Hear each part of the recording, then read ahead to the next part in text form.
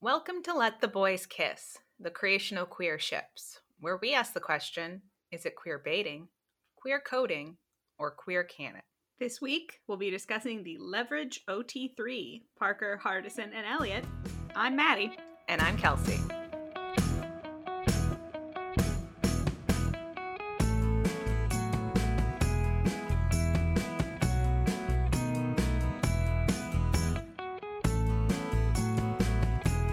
So Leverage.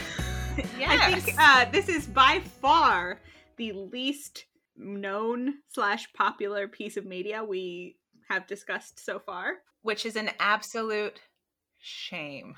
It is a shame. It's a delight.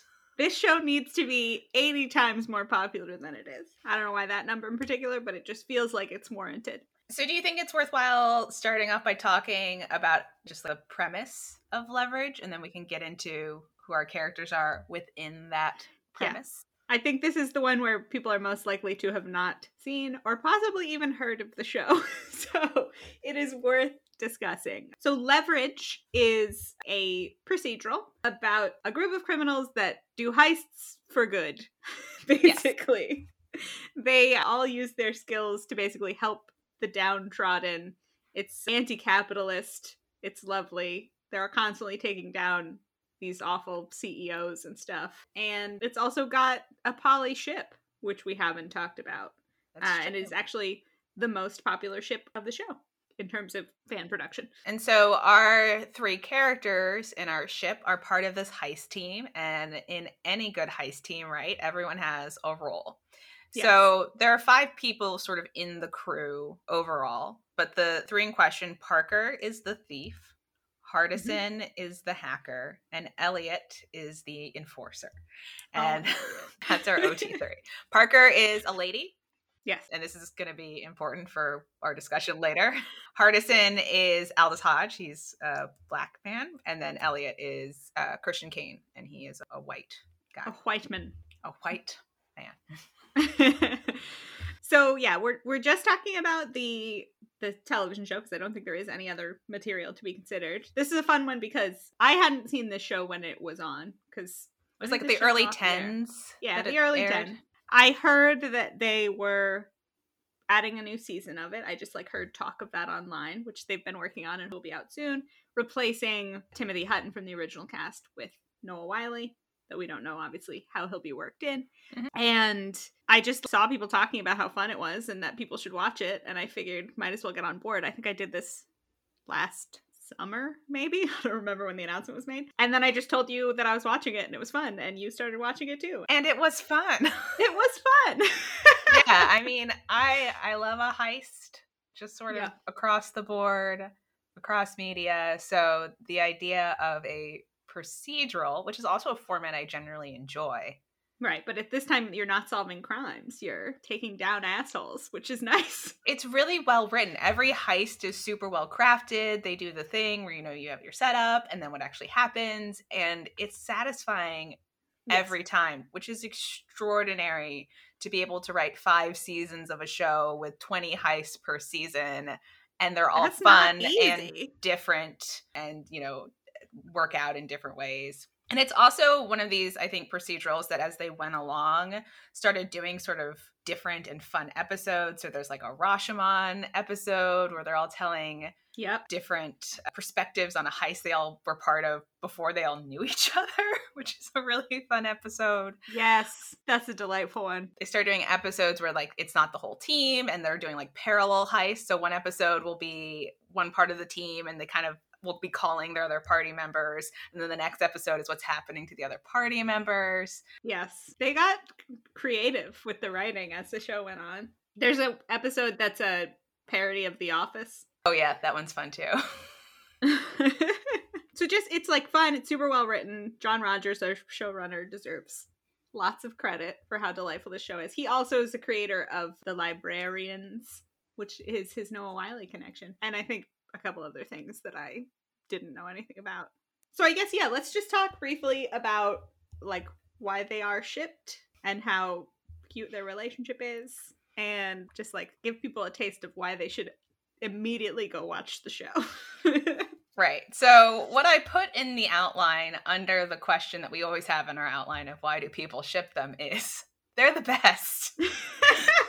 It's true. What more do you need to know? So we've kind of got this. The reason this show, in my mind, should be more popular in like fandom circles is how great it is for all of the things that fandom normally does. Like these characters are all set up for fan fiction because they have all of these different things going on emotionally that you just really want to dive into. Because how they ended up as criminals when clearly they are good people, you know, that's the story.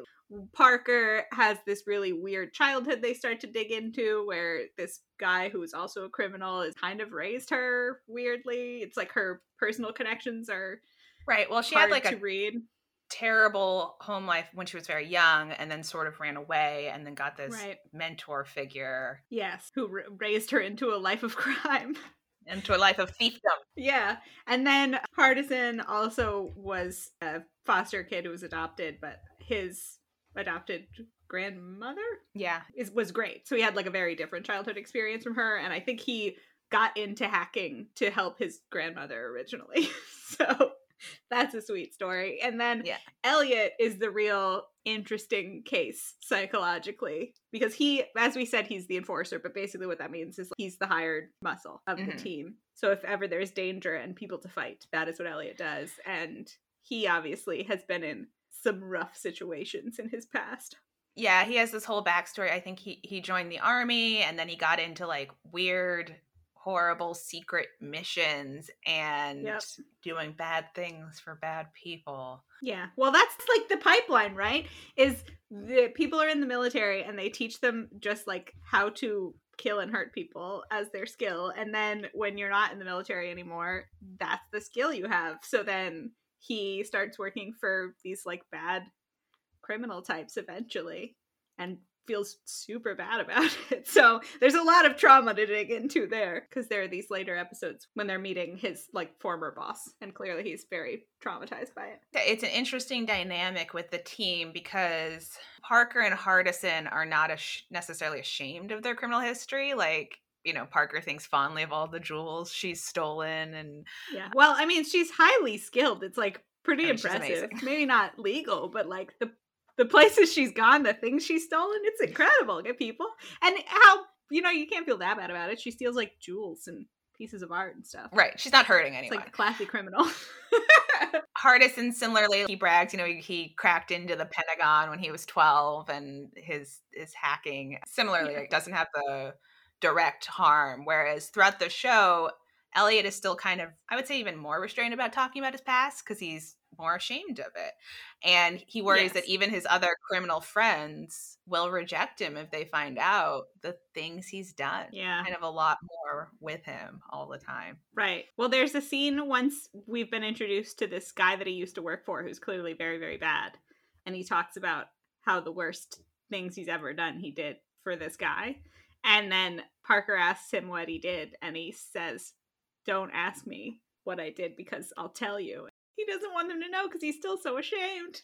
Poor Elliot. I will say the other thing I really like, and is a thing I tend to really like in procedurals. So obviously a lot of the time procedural formats don't lend themselves to like any character development. Yeah. But I think a good procedural does some of that work. It's never going to be as much probably as a real serialized show. And that's, again, maybe the space for fan fiction. But this show does do a nice job of giving them hobbies and other interests and personality traits, which are very fun. I feel like I know what you're thinking of. So Elliot, for instance, loves to cook and is a great chef. Yes. He could have like a Michelin-starred restaurant if he just would quit being a, you know, heist enforcer. Right. So I think that first comes out in an episode where, I forget what they're heisting, but they essentially plan a person's wedding.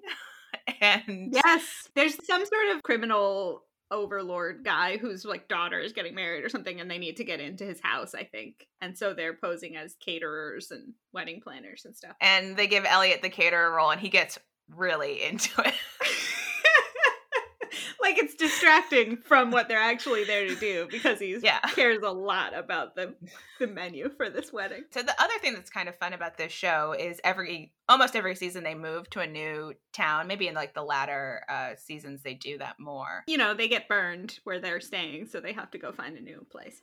Right. The last season they're in Portland. Mm-hmm. And Hardison sets up all their new digs, and their front is a brew pub. A brew pub. And he tells Elliot that, and Elliot's just enraged because the brew pub is the hardest menu to design. The beer and food pairings are incredibly difficult, and he's really mad because he knows Hardison's going to mess it up when clearly watching the show and knowing this dynamic, Hardison has bought this brew pub for Elliot. Like, right. Elliot is going to be the one who runs the brew pub, but he just is like, I can't believe you would do this. Like, you're not qualified to run a brew pub. Yeah. The show is so smart because what plays just as a joke when you find out about it in the early wedding episode, that he loves to cook and no one would expect that about him, ends up being character development later on. Because the more you dive into this, you start to learn there was a particular guy that taught him everything he knows, and he had gotten so far into his like hitman self, basically, that he had lost touch with his emotions, and like learning to cook from this guy is what helped him learn how to feel again. And then he ends up having to help Parker with the same thing. Yeah, and so that's a great element in the character building and the relationship building is not only does Hardison buy him this brew pub to give him something to do. And to keep him around, you know? They're always worried that they're going to leave. But he connects with Parker through it as well, because Parker starts to realize that the only thing she feels excited about is stealing jewels. And she starts to want to have emotional reactions to more. So Elliot teaches her how to love food. And it's a really sweet episode. And she touching. Gets it.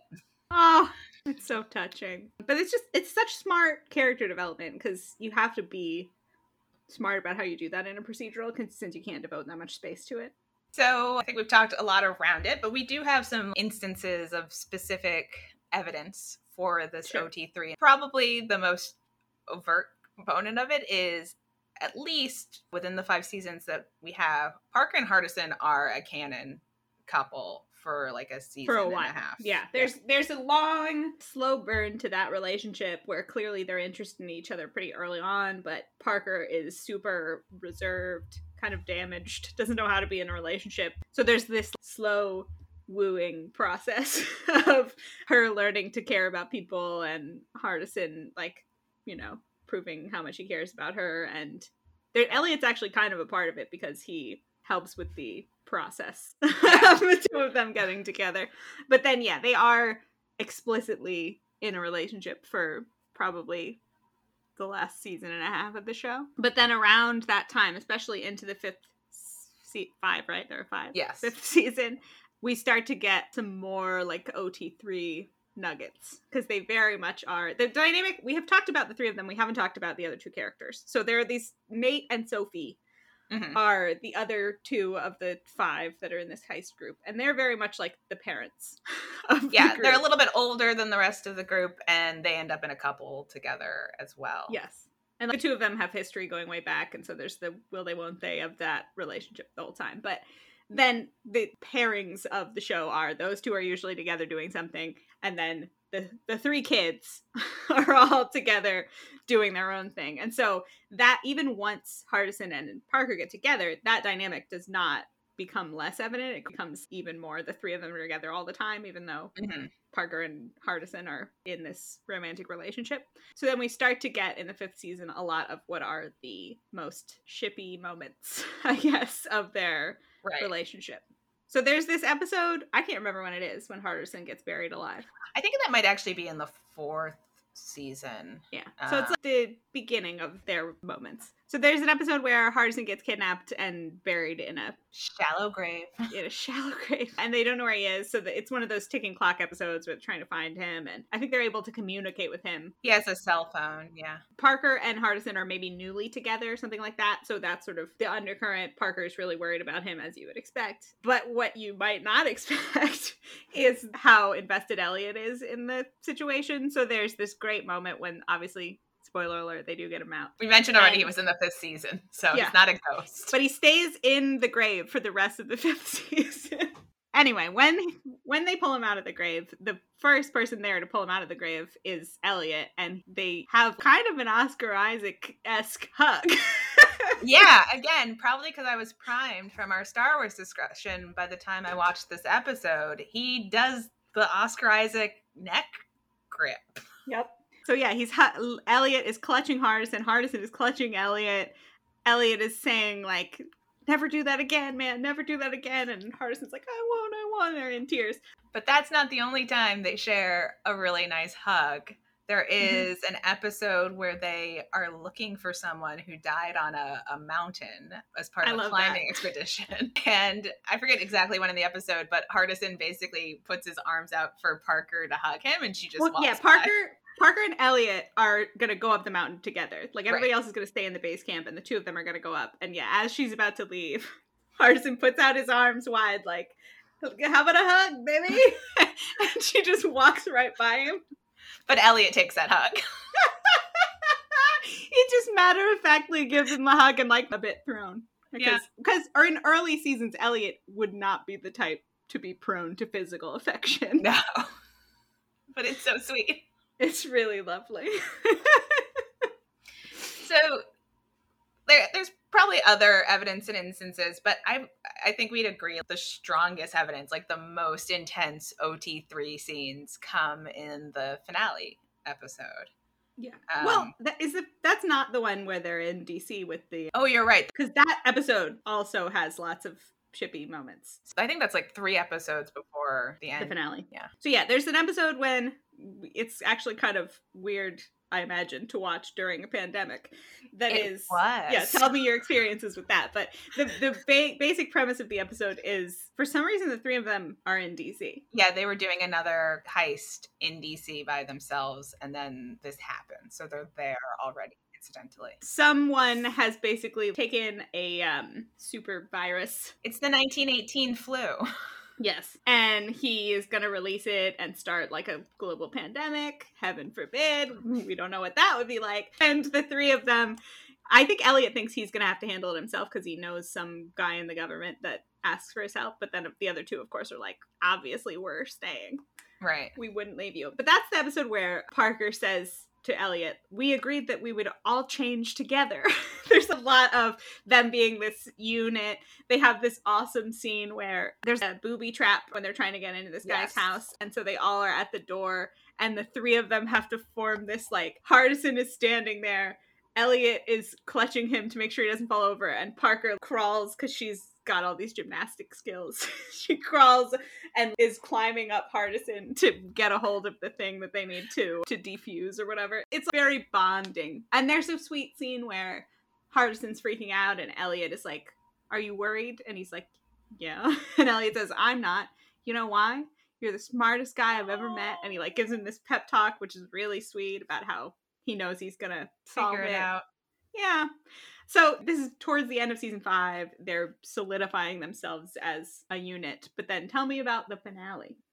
So Nate and Sophie, the parents, have their relationship has also sort of come to a head, and he proposes to Sophie at the end of the episode. So where the series seemingly ends off is they're going to go off together, and the 3 kids are going to continue on the work of Leverage. And was it Sophie that asked Elliot? Yeah, I think Sophie is saying to Elliot to keep an eye on those 2 because he's the protector. Yeah. And he says that he will be with them till his dying day, which is nice. Very sort of marriage vow-esque. And then Nate is saying to him, I think it's in the same episode, to Elliot, you never need anything. And he says, yeah, I did. And he looks over at Parker and Hardison and says, "And thanks to you, I don't have to search anymore." Oh. And then I guess the other element for the three of them in that episode is kind of, I don't know what to call it. It's not a dream sequence. It's basically just a lie that someone is telling, kind of. But you think that the three of them are... Oh, that they died. Oh, yeah, that they died. And so they're telling this story. There's all sorts of narrative weirdness to this, but you think that they're dying. Right. And, so it looks like at the beginning of the episode that the heist that they're doing has gone very wrong. Parker and Hardison are in an elevator shaft, and Parker isn't able to hold on to Hardison, so he drops to the ground, and he's super injured. Clearly, like, he has internal bleeding because he's like landed dozens of many feet. floors down. Yeah. Parker has gotten shot, and as they're leaving, Elliot gets shot in the back as well. So they're all in the back of this van together, bleeding out. And it's Hardison, Elliot, Parker, like sort of in a row. And Hardison asks, did Elliot make it? Because he's so injured he can't see. Yeah. And Elliot's like, yeah, I made it. Age of the Geek, baby. Because that's their catchphrase. And then they hold hands. And then Elliot puts his hand out for Parker to hold his hand as well. And then they seemingly die. So what a way to start a finale. But I think it's really interesting, too, in that scene, right, that it's not Parker in the middle holding both of her male friends. They don't lean into that weird, we can both be into Parker, but not into each other thing. The three of them are the three of them, Right. It's Hardison holding hands with Elliot, holding hands with Parker. Yeah, which is interesting because Elliot is the one in the middle who is supposedly not part of the canon couple. Yeah. Ugh, that was rough. I was watching that episode and I was like, oh no, the babies. Oh no. Why would they kill the babies? So yeah, I mean, there's more. There's moments and moments and moments. I was saying to you when we were first talking about this, part of the fun of an OT3 is not just how fun they are, all three of them together, but the individual dynamics that each of them have. Obviously, there are lots of Parker Hardison moments, but there are great Hardison Elliot moments. There are great Parker Elliot moments. And there's this strong foundation and interesting dynamic to each side of the triangle that makes them just really fun and sweet and good for each other. I can't wait to watch the new season. So I guess we haven't talked about that too much. We've mentioned it a couple times, but this is one of these examples of the show was over, and then despite the fact that it's not the biggest show in the world, there was enough fan interest, I guess, for them to bring it back for a 6th season. So that's going to happen, which is really cool. And we've talked about this. I think the only unfortunate thing is Aldis Hodge, who plays Hardison, has gotten another job, so he's not going to be in all the episodes, which is only unfortunate for us as Leverage fans, and great for Aldis Hodge. Fortunate for him. He's great. Love Aldis Hodge. He's so great. I'm sure that they'll find a way to be creative with it. Like we were talking about the episodes of the later seasons where like there would be one where you're basically just with the three of them and then one where you're with the other half of the team. There are ways to include him in episodes that he's maybe not having a lot of screen time in, but at least you'll feel his presence. So. And then you mentioned too, which is true, often because he's the hacker, he's in his van hacking while the rest of the team is in the building. So whether or not they could shoot a bunch of hacking scenes in a row. It's like, wow, Hardison just is constantly at the house hacking while the rest of them are on their missions. Yeah. Why not? So hopefully they figure out a way for them to still be in a lot of it. Because I love Hardison. I love them all. He's just great. I mean, really, if there's a moral of the story to this episode, it's go watch Leverage. Yeah. If any of this is appealing to you, it's super fun. It's comfort television. And when have you ever seen an anti-capitalist procedural? They're constantly just taking down rich people. It's so great. It's very satisfying. And it's always so clever, and they like ruin them in the perfect way, specifically for whatever's going on with them. Yeah. They get restitution for the victim. They get restitution for more people. It's delightful. Yes, it really is. So yeah, hoping for more of that. I guess I don't know if we need to talk about any more beats. Hopefully people are sold at this point on how delightful they are. So we should talk about what the creators say about the ship. This is an interesting situation. First of all, the actors, weirdly, we found basically nothing. Yeah, like not even just about the ship. Just like interviews with the actors are kind of non-existent. Right. Which is weird. Not entirely sure how that happened. So I don't know. We have nothing from them talking about this ship. Hopefully, when they do some press or something for the new season, we will get to hear more about it.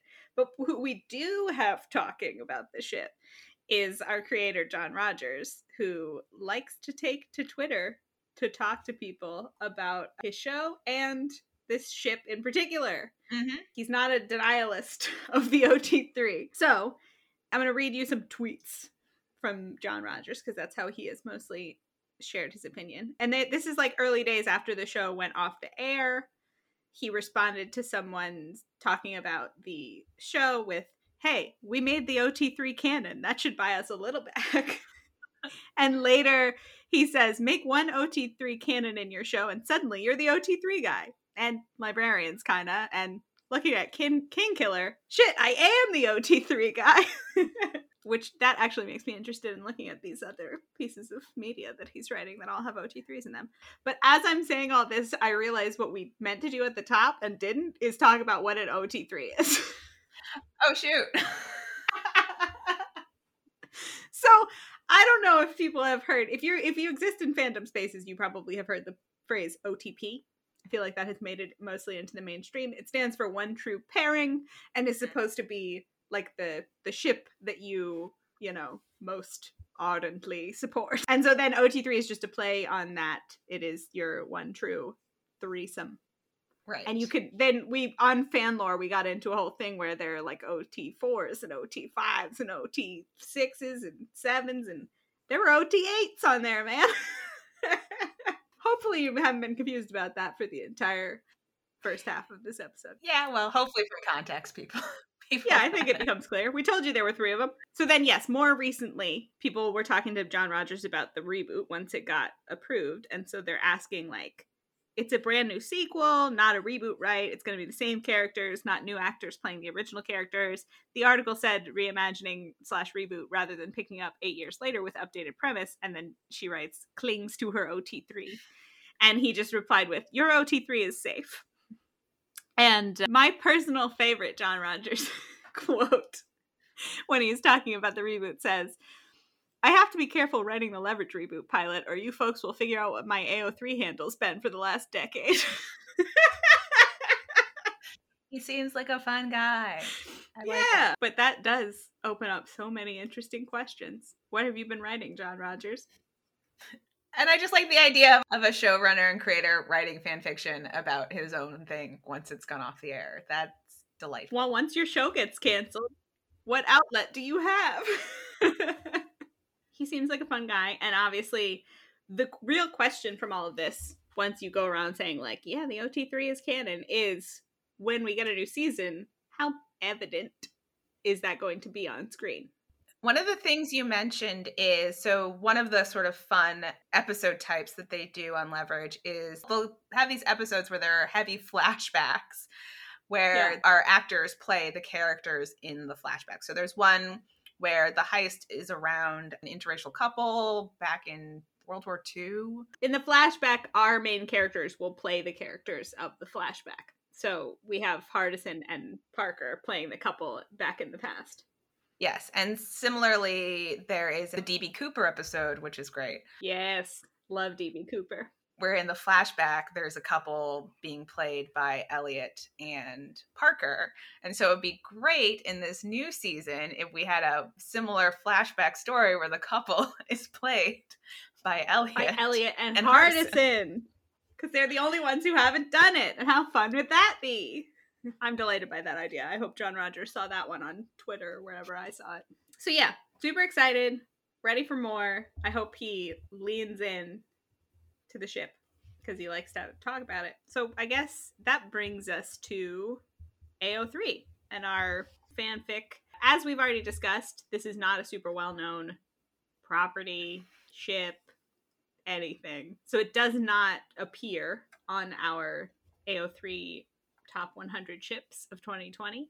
There are about 1,800-ish stories in the Parker, Hardison, Elliot ship. They are by far the most common ship of the Leverage tag. But then there also are some Nate and Sophie, and some Hardison Parker and some Elliot Parker and some Hardison Elliot. Just like Right. whatever, you know, all the the different options are there, but people are mostly shipping the OT3 here. So we both read, as we always do, the most kudos fic, which is something called Your Body is a War Zone, but You Are Not a Ruin by Postcard Mystery. And interestingly, this is, I won't say the first time, because we had the weirdness of Hannibal. Yeah. But this is yet another short fic as the most popular, but it is not for general audiences. Right. It's certainly not as fluffy.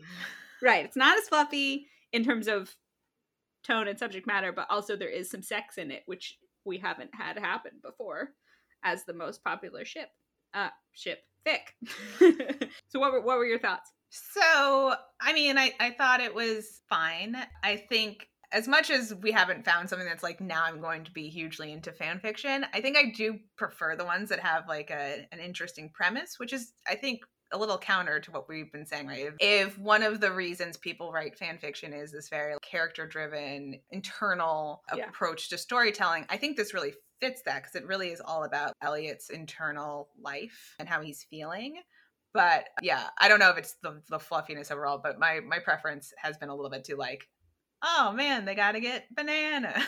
Or like, yeah, the bananas. That one sticks with you. That's the first one that we read. Yeah, I was actually sort of intrigued that this was the most kudos one, because it's very sort of nebulous. You're kind of in Elliot's headspace for the whole thing, and it's just a collection of musings, you know. There's not really any plot that drives you, and I just was a little bit surprised. Yeah. So interestingly, I read it and felt it hadn't scratched my itch for Leverage fanfic. So I read a few more that I'll link these to, as we always link our fic, that I was delighted by. There is another one that I read that was actually thematically similar to this one, in that you're following Elliot, and it's not even vignettes, but collections of moments throughout time. And it's Elliot's journey to understand his relationship with Parker and Hardison. So it's the interest to me of him is he has such low self-esteem, right? He thinks he's a terrible person. He obviously cares about them and wants to take care of them, but he can't comprehend them caring about him. So it's just like a collection of moments of them being nice to him and him waiting for the other shoe to drop of why this is happening. And so then by the end, he does come around to acceptance, which is nice. I just want somebody to hug Elliot, you know? He needs a hug. Mm-hmm. And I read a fun one that was basically Elliot has a nightmare. They're all like sleeping on couches after a job. They're all really tired. He has a nightmare. He wakes them up. And then they share, obviously, that they also have nightmares because they do really dangerous things as their job. And then Hardison shares that he has this, what he calls an apocalypse safe house that's just for the three of them. Like if the shit really goes down, the three of them, not even Nate and Sophie. Nate and Sophie don't know about this place. It will be just the place that they go, and he tells them about it, and it sounds lovely. They all have this daydream during the night about living in this South African small town where he's found this house for them. It's really sweet. And then another one that interested me for lots of reasons, but also because we were just talking about this, I can't remember when, but like the lack of asexual representation in fan fiction. Right. So I found this one that is about the three of them in a relationship, but at the beginning, Parker tells them that she doesn't like sex. Mm-hmm. And so the whole plot of it is they have had sex before, so they really freak out about it because first they worry they pressured her into it, then they worry that she had some traumatic incident that has made this happen or whatever, and she's sort of like trying to get into everyone's head. No, it's like nothing happened. I don't feel bad about what we've done, but I just wanted you to know it doesn't interest me. I'm not interested in it. And so then it felt to me really like the person who wrote it, these were their experiences. Like the conversations in it felt like they had had those conversations before, which I appreciated. And of course, by the end, everybody comes around and they figure it out. But it's just fun to see some representation. I actually think probably at this point it was a little while ago when we were really talking about it, because I think it was maybe in the Good Omens episode. Oh God, was it that long ago? That feels recent. Talking about asexuality in fan fiction, but yeah, we couldn't get a handle on how frequently it appears. And so was that relatively high in the kudos? It was. All of That's the ones really cool. I'm telling you about, I went, instead of looking at the kudos, I like to go over and look at the bookmarks. Because, like, the kudos fic is, you know, people read it and they are like, oh, thumbs up, I liked it. But then the bookmarked fic is like, I'm saving this for later in case I want to reread it. So every one that I'm talking about, I think, was on the first page of the book, most bookmarked fic. Yeah, that's awesome. Well, what we're going to, I think, maybe get into now is really how unusual this, I was going to say pairing. It's not really a pairing, but you get what I mean. Does a pairing have to be two people? I think a pair is technically two, but trio. This, yes. Obviously, we said it's not very popular, but I think theoretically a portion of that is just that Leverage is not a very popular show. Yeah, I mean, you can't argue with that. But also, any pairing of three people is not common. Yes. You don't see a ton of that in mainstream shipping. But then compared to our top 100, which we've referenced numerous times, and I think all of the ships we've covered have appeared on the top 100. Well, Lord of the Rings, not. Oh, yeah, not Lord of the Rings. I didn't think it was all of them. But most of them. I mean, we've talked mostly about very mainstream popular for like properties and also pretty mainstream ships. Right. But yeah, so this trio has some different elements which don't appear as frequently on our top 100 list. And let's talk about that a little bit more. Well, if we're saying these things don't appear a lot, I guess that begs the question, what does appear a lot on our list? And you will find with some careful analysis, as we have done for you, what appears a lot is white guys. The list is chock full of white dudes.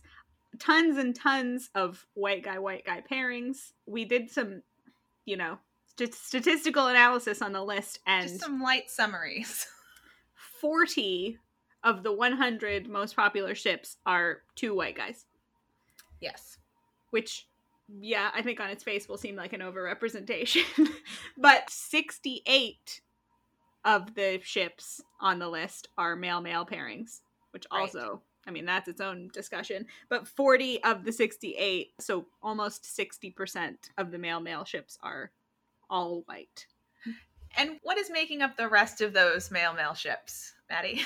Well, a couple of things, but most notably, BTS. BTS by itself, the K-pop band, BTS, has 8 of the top 100 ships. So it is 12% of all the male ships. Mm-hmm. It is, like, kind of, really, there are a lot of angles at which to get into this. So the list is super white, as we've said. It's white top to bottom. Lots of white people on the list. We have just 20 ships on the list that have no white people in them, that are person of color / person of color. And of those, again, 8 are BTS. Yeah. There is a 9th that is from another K-pop group, EXO. Yeah. And then almost all of the rest of those are from different animes. So that's where we're getting almost all of our non-white representation. There is one of those 20 that is a ship from like a American scripted property. And that is Finpo, who are 89th on the list. That's right, people. You heard it. There is one person of color ship on this list from not K-pop and not anime. Right. So on the one hand, thank God BTS exists, because imagine how white this list would be if it were not BTS and anime for them. Are all of the non-white representation. So that what this also tells us is, in this list of person of color ships, there's one black guy. Yeah, that is what that, and one Hispanic guy, right? And one Hispanic guy. I'm here for Asian representation too. I mean, obviously neither of us is here to say we need less Asian representation on this list. But I am maybe saying, guys, diversify the K-pop groups you're writing about, to my fellow carrots out there. There are other bands than BTS. But what I'm saying is, if we need less of anything, it's white guys. We have so many freaking white guys on this list. So yeah, we pulled some other numbers, right? So overall, 64 of the I think this is of like the slash fics are white slash fics. So that includes male, female, female, female, male, male. Of the 36 non-white slash fics, again, 8 of those are BTS. So that's like 20% of all of the POC Wild. slash fics. And we did find that there are 6 scripted American things with 1 non-white person. Well, I mean, not if you're including Finpo. That's 2 non-white people. At least 1 person of color. And they are, yes, Finpo. I can't imagine the heavy lifting that this ship is doing for representation. We had no idea. Our other ones were, there's a Teen Wolf ship that I think is straight. I think it's Scott and Allison. Once Upon a Time is a femme/ship. The 100 is a femme/ship. Glee, Kurt and Blaine. And then we have Shadowhunters, which is the canon Alec and Magnus ship. But that's it, folks. There is not a lot, even, with a white person in the ship where we have people of color represented. Yeah. Even less representation. We're going down the list here. Things there should be more of. We've counted up, and boy, did it take some time to count them up. Yeah. All of the many femme/pairings on this list of the 100 most popular ships. Care to tell me how many there are on the list? There are 3. I'm sorry, did you say 30? No, 3. You said 3. THREE. 3. 3 femme/ships in this list. We don't want to get into this too much because, spoiler alert, we are going to be talking about femme/ later on down the line. But it is just wild to think about how underrepresented femme/ships are. And honestly, just women are on this list because there are only 19, like, male-female ships on the list. Yeah.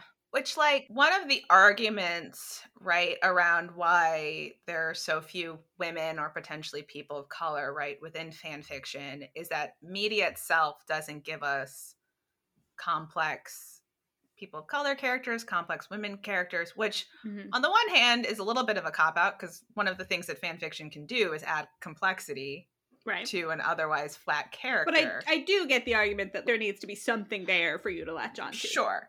But I think there are more than 6 female characters in things that people could get into. Do you?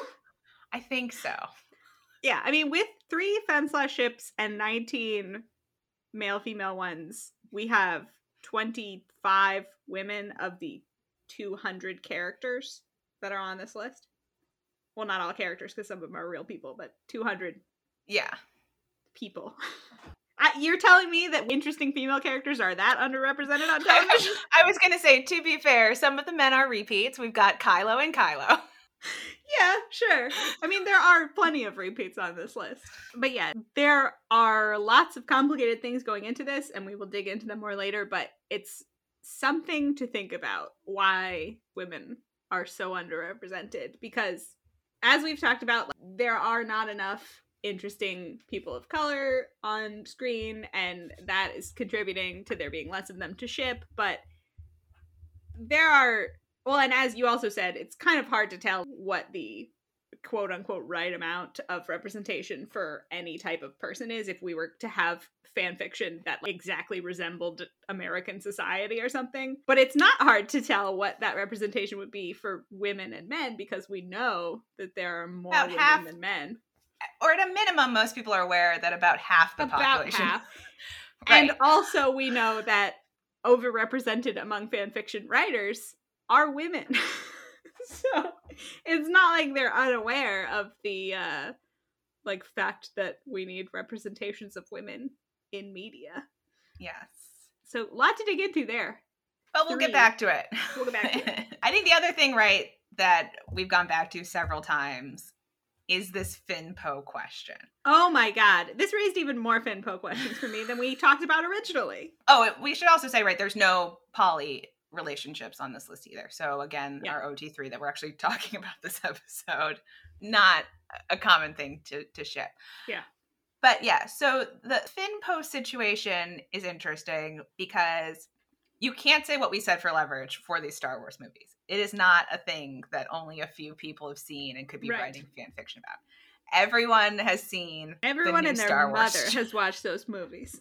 And not only are they 89th on the list, just overall, they are well below, and we mentioned this in the FinPo episode, Kylo and Hux. I don't accept it. I cannot accept this ship. They are 33rd on the list of the 100 most common ships. For God's sake, why? What are people doing? Where did this come from? I don't tell, as I said to you earlier, someone who ships this, and yes, I'm calling out someone who actually ships this, come to me and tell me what Hux's characterization even is. Like, what about these characters is calling out to you that they need to be shipped together? Because I could tell you one, maybe two things about this guy. Is one of them that he's a fascist and the other that he's a spy? Yeah, those are the two. So what about this other than, and this is a big other than, the fact that they are Donald Gleason and Adam Driver is making people ship these characters? Yeah, so it's really hard to walk away from this and not just be like, the driver of a lot of this activity is two hot white guys. I mean, yeah, two hot white guys do seem to be the thing that greases the wheels of fandom. Right. Or the hot white guys. Because what other explanation is there for the fact that we have one person of color ship from all of these various, like, very popular pieces of big American media on this list? And why is it 50-something spots below goddamn Hux and Kylo?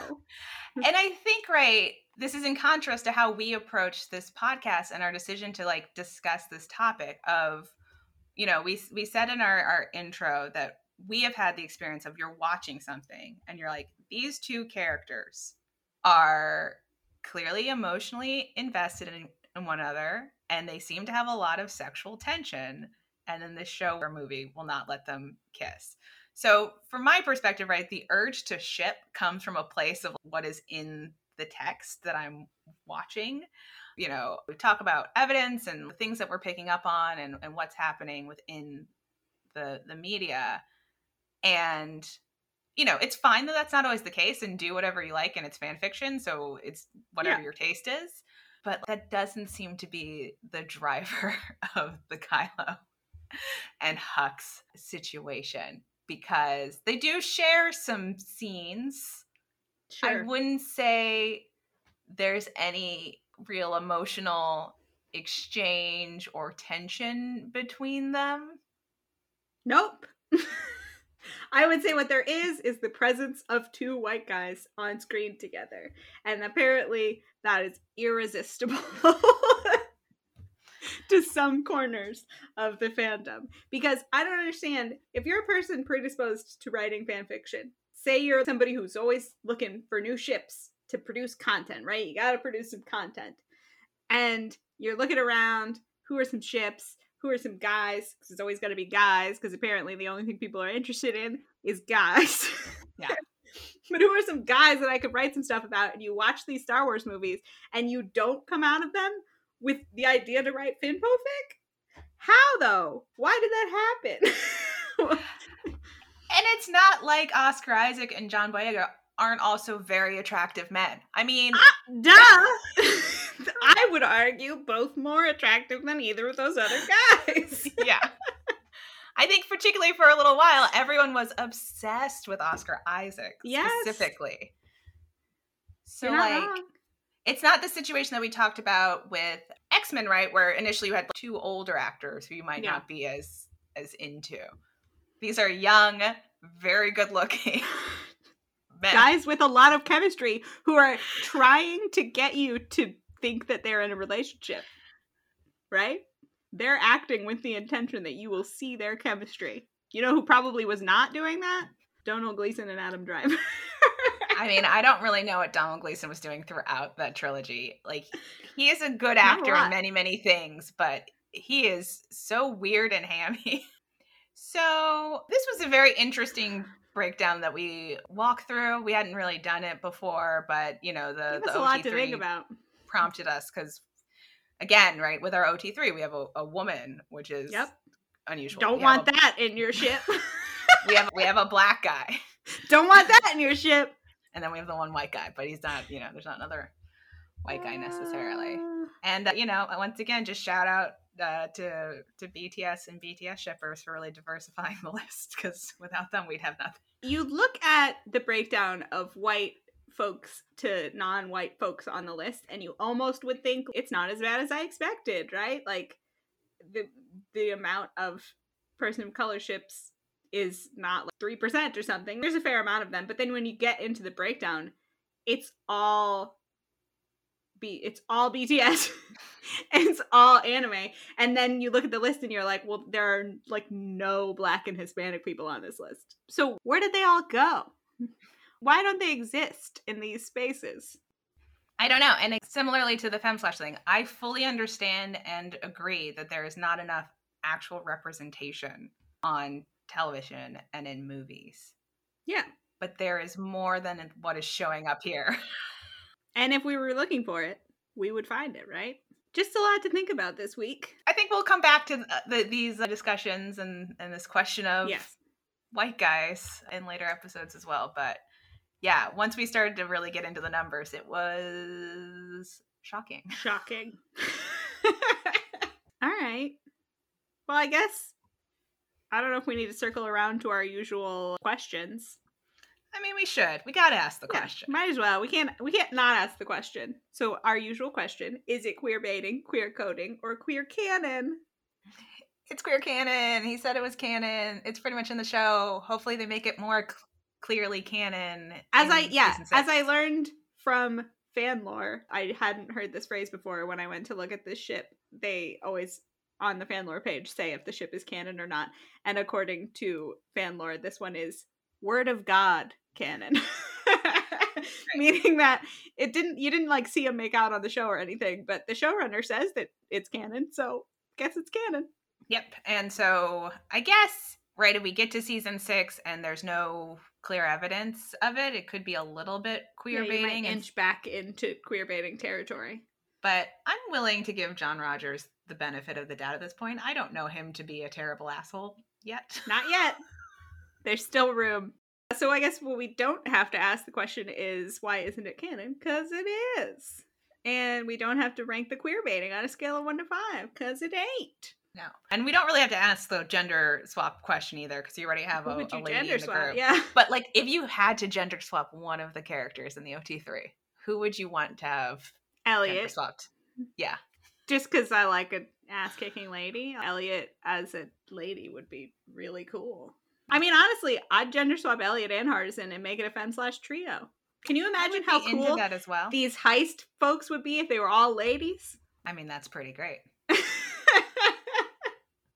I'm into it. But I also don't mind gender swapping all of them and having a male thief. Which actually is kind of fun because there is like a stereotypical femininity to her role because she's kind of she's very much a cat burglar. Yeah, a cat burglar, like where's her, I mean, she's not playing it for sexuality really, but there is an element of she's the one who would be wearing the cat suit and sneaking into the tight spaces and stuff. And so seeing that as a guy could be fun. So you touched on this a little bit earlier, but I have to ask, did this make you want to read more fan fiction? Not really, but you know. See if any of the ones that I talked about interest you and maybe give those a go. I'll take a look. But that brings us to, what are we talking about next week? And actually, I think it's kind of thematically appropriate to what we just spent the last half of this episode talking about. We're talking about two white guys. We sure are. Who, I don't know if we want to give it away, but maybe are shipped because they're two white guys. Two white guys. The power of two white guys is what we're talking about next week. Specifically. Yes. Double OQ from the most recent James Bond where Ben Whishaw shows up. Yes. Ben Whishaw and Daniel Craig, Double OQ. So, should be an interesting one. Again, come to us with comments, questions, concerns, come to Maddie with why you ship Kylo and Hux and what's going on there. Honestly, I challenge you. I defy you to give me your reasons. This is the relationship I want with you, is adversarial. But if you have anything to say to us, we can be reached at ltbkpod@gmail.com or on Twitter and Tumblr, also at ltbkpod. New episodes of the pod come out every other Friday at 6 p.m. Eastern, wherever you get your podcasts.